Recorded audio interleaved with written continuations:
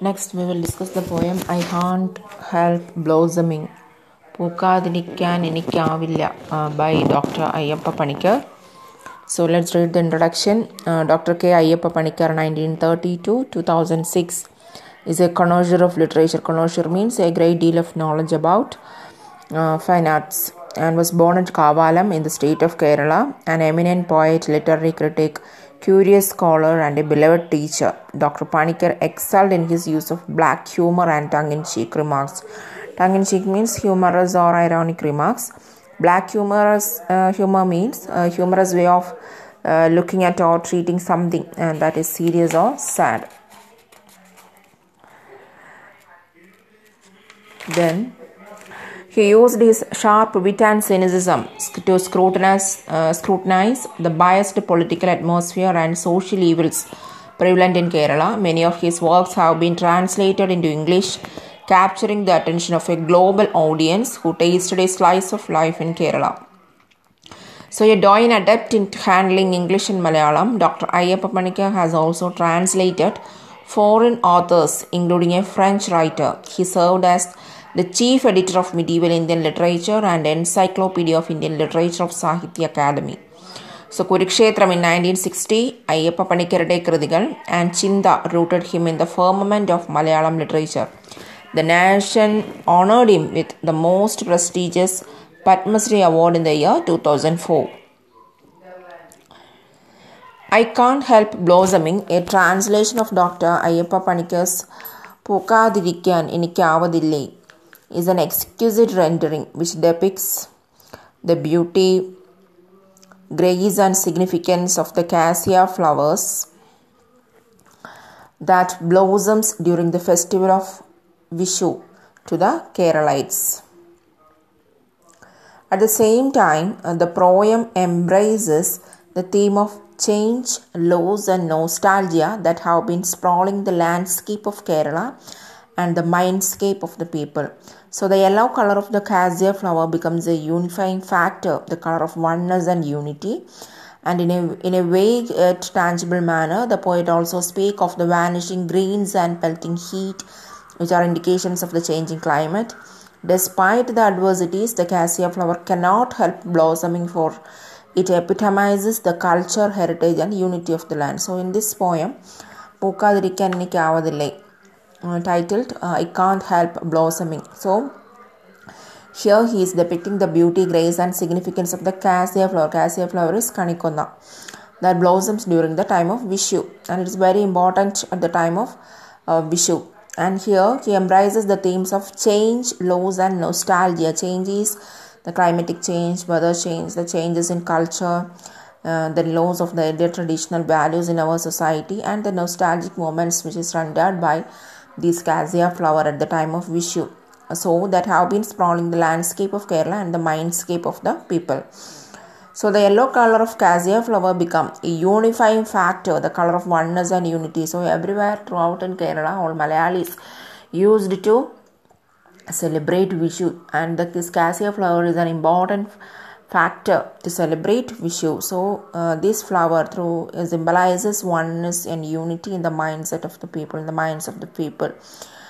And in a vague yet tangible manner, he also speaks of the vanishing greens and pelting heat, which are indications of the changing climate.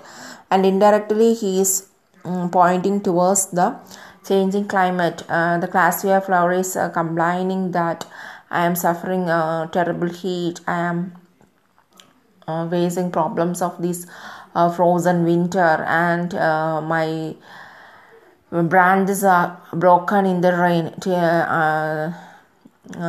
Then, even though I am facing all these problems, I used to bloom at the season of Vishu, and it is important for me to bloom, and I am very eager to bloom to celebrate Vishu. So, through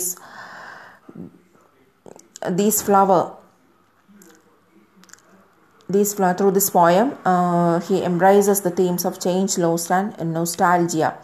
And he is also speaking about the vanishing greens and pelting heat, which are indications of the changing climate. So despite these adversities, the cassia flower cannot help blooming, for it epitomizes culture, heritage and unity of a land. So this kanikonna flower which blooms at the season of Vishu. So Vishu is the beginning of the new era in Kerala, new period in Kerala, new year in Kerala. So it symbolizes the culture of our Kerala tradition, then our heritage and the unity of our own land. So let's read the poem. And also just we have a glimpse of an article written in Hindu paper at the time of the 90th anniversary, birth anniversary of Ayyappa Panikkar. It's like that.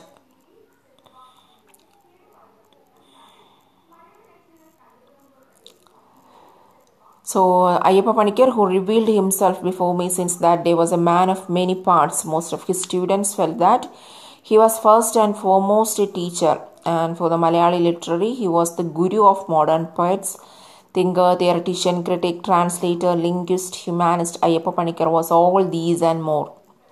So he was born to Narayanan Nambudiri of Periyamana Illam and Meenakshi Amma on September 12, 1930 in the picturesque village of Kavalam, Panikkar. Panikkar had always radiated the rustic charm of Kutnad. The irony, satire and black humor in works are meant to unravel the hypocrisy of society.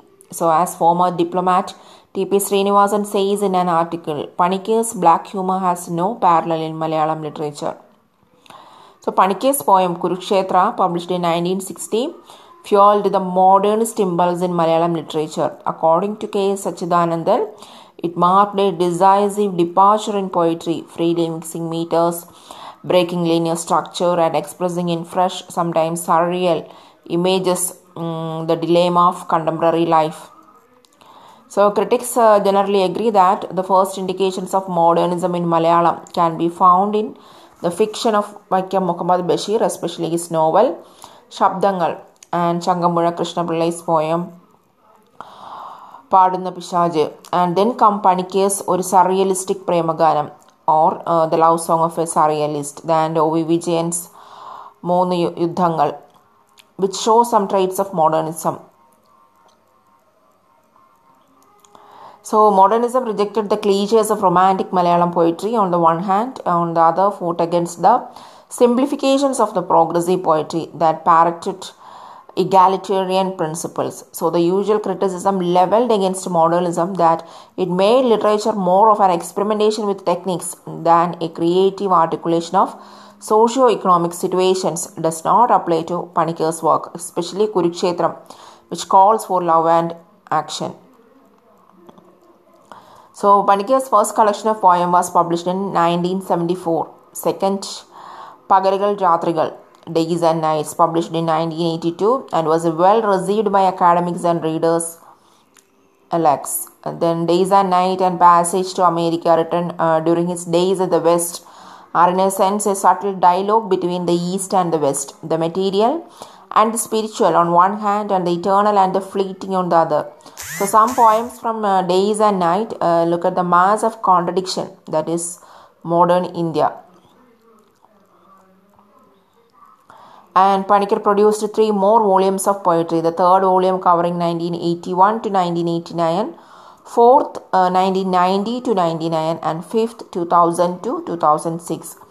So the lavish use of free verse in his poems, especially during the latter part of his career, helped him do away with artificiality and formalize a pattern suited to modern idiom and the more casual tonality of Malayalam. So abandoning the prosodic units of metrical feet per line, he sought to lay emphasis on sounds, words, phrases and sentences.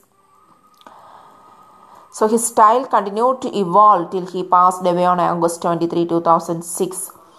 Gotrayanam, Mrithyupuja, Kudumbapuraanam, Ivide Jeevitham, Pookkaathirikkan Enikavadille bear testimony to his erudition. So his poetry opened up new areas of experience. His critical works created new levels of awareness for his readers and students. So let's come to the poem. I Can't Help Blossoming by Dr. Ayyappa Panikkar. Pookkaathirikkan enikavadilla. I can't help blossoming. Oh, I can't. Isn't this the season of the Vishu festival?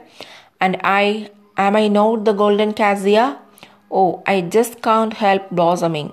Once the Vishu season arrives, In sleep I shudder and stir, and the dawn will take off its dark cap and slowly unfold a smile.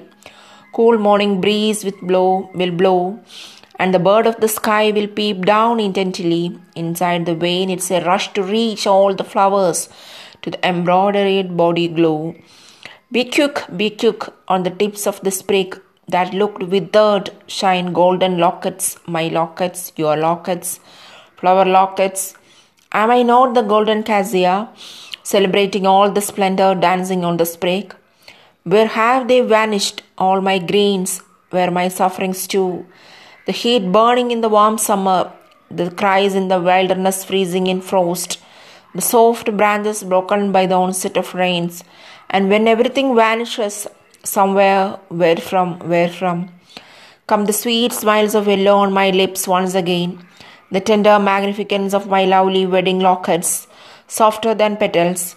Where from does it come, the dawn of spring equinox?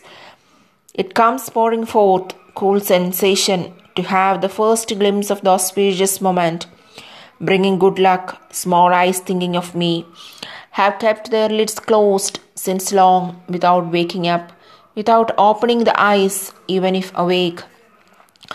Without letting anyone see them, even if open, they wait for good luck and for their good. I put on the yellow garb fate has bestowed. On me only one color. I can't don many colors. Am I not the golden cassia? And isn't this the season of the Vishu festival? The color of love that fills the turmeric paste that is used to decorate the bride. The color of the illusion-fed youthfulness eager to catch even a fleeting sidelong glance. The color that sprinkles the spell of the glory. The color that swings to the tunes of music. The color that gleams and glows by itself. The color that adds luster to everything else. The color that accompanies the twilight red worn by the sea waves as the day grows thin. The color filtered by clouds from 11 moons, which stores the concentrated light of 12 suns. Isn't it my body shining with those pigments, golden skinned and flowers soft and smooth? Am I not the golden cassia? And isn't this the season of Vishu? Oh, I can't help blossoming.